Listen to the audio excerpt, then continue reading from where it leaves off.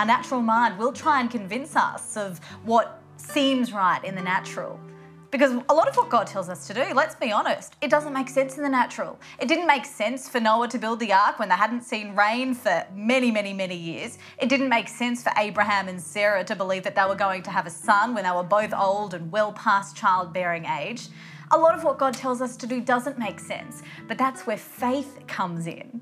And I was going to say, before I got on that train of thought, when I have disobeyed that unction, it's always worked out bad. It always ends in destruction when we go against that unction, that flow of the Holy Spirit.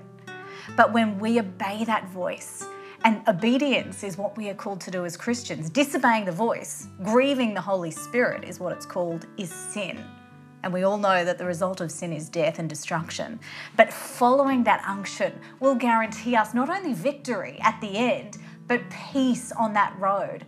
I can tell you that when you are obeying the voice of God, it doesn't matter if nobody else supports what you are doing, because God will give you consolation and peace knowing that you're in the middle of His will.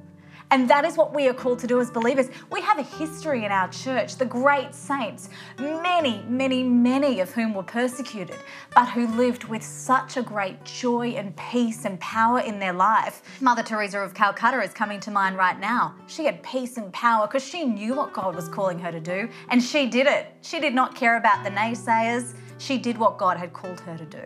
So my prayer for you today is that you would learn to hear from the Holy Spirit, that you would grow in the sensitivity to His promptings. And the way that we will all do that is by getting more of this word on the inside of us. I pray that wherever you are, whatever situation you are facing this day, that the Spirit of God would speak to your spirit, that the word of God that's already been implanted in your spirit through the readings and the scripture that you've already received in your life thus far, that Spirit would come alive and would spark a new desire and thirst for the Spirit of God on the inside of you. And I pray that you would have the grace to dig in, to carve out that time every day with the Word, with the Lord, and that His power would be manifest in your life today and going forward like it has never been manifest before.